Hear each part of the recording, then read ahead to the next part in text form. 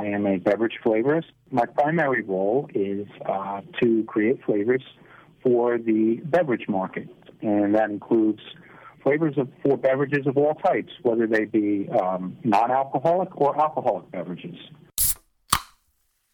By far, one of the most rewarding and I guess if I could say highlights is to go to a store and see a product that I had input and I had a hand in creating is an extremely rewarding and great satisfaction.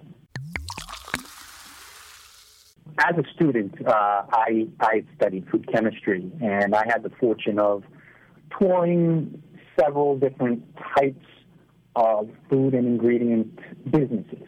One of my classes, I had the opportunity to actually tour a flavor company.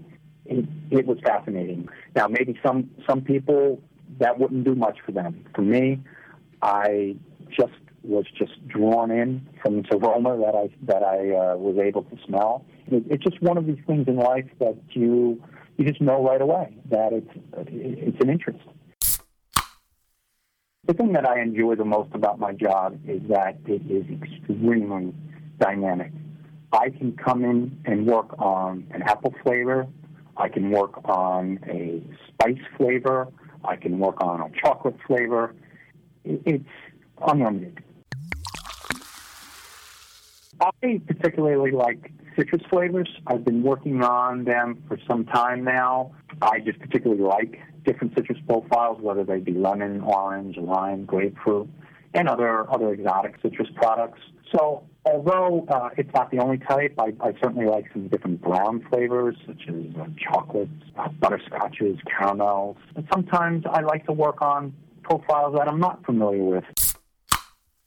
As a flavorist, you find yourself always working. I mean, we all eat, we all drink, and we really can't turn that off wherever we go, whether it's to a friend or family's house, whether it's out to a restaurant or outing. We're thinking that all the time.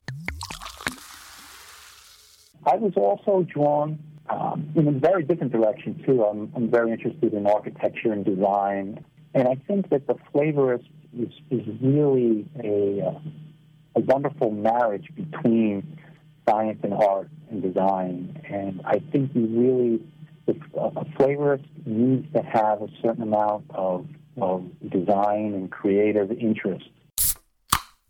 As a flavorist, there's very little that you can actually learn in a textbook to do our everyday work. So when I talk about memory, I talk about evaluating and remembering the different profiles that all of the raw materials that we use to create flavors.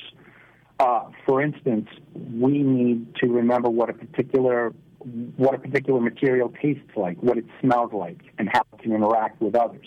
And when we evaluate products, we call our memory up to help us sort of create that profile in our mind of what we're evaluating.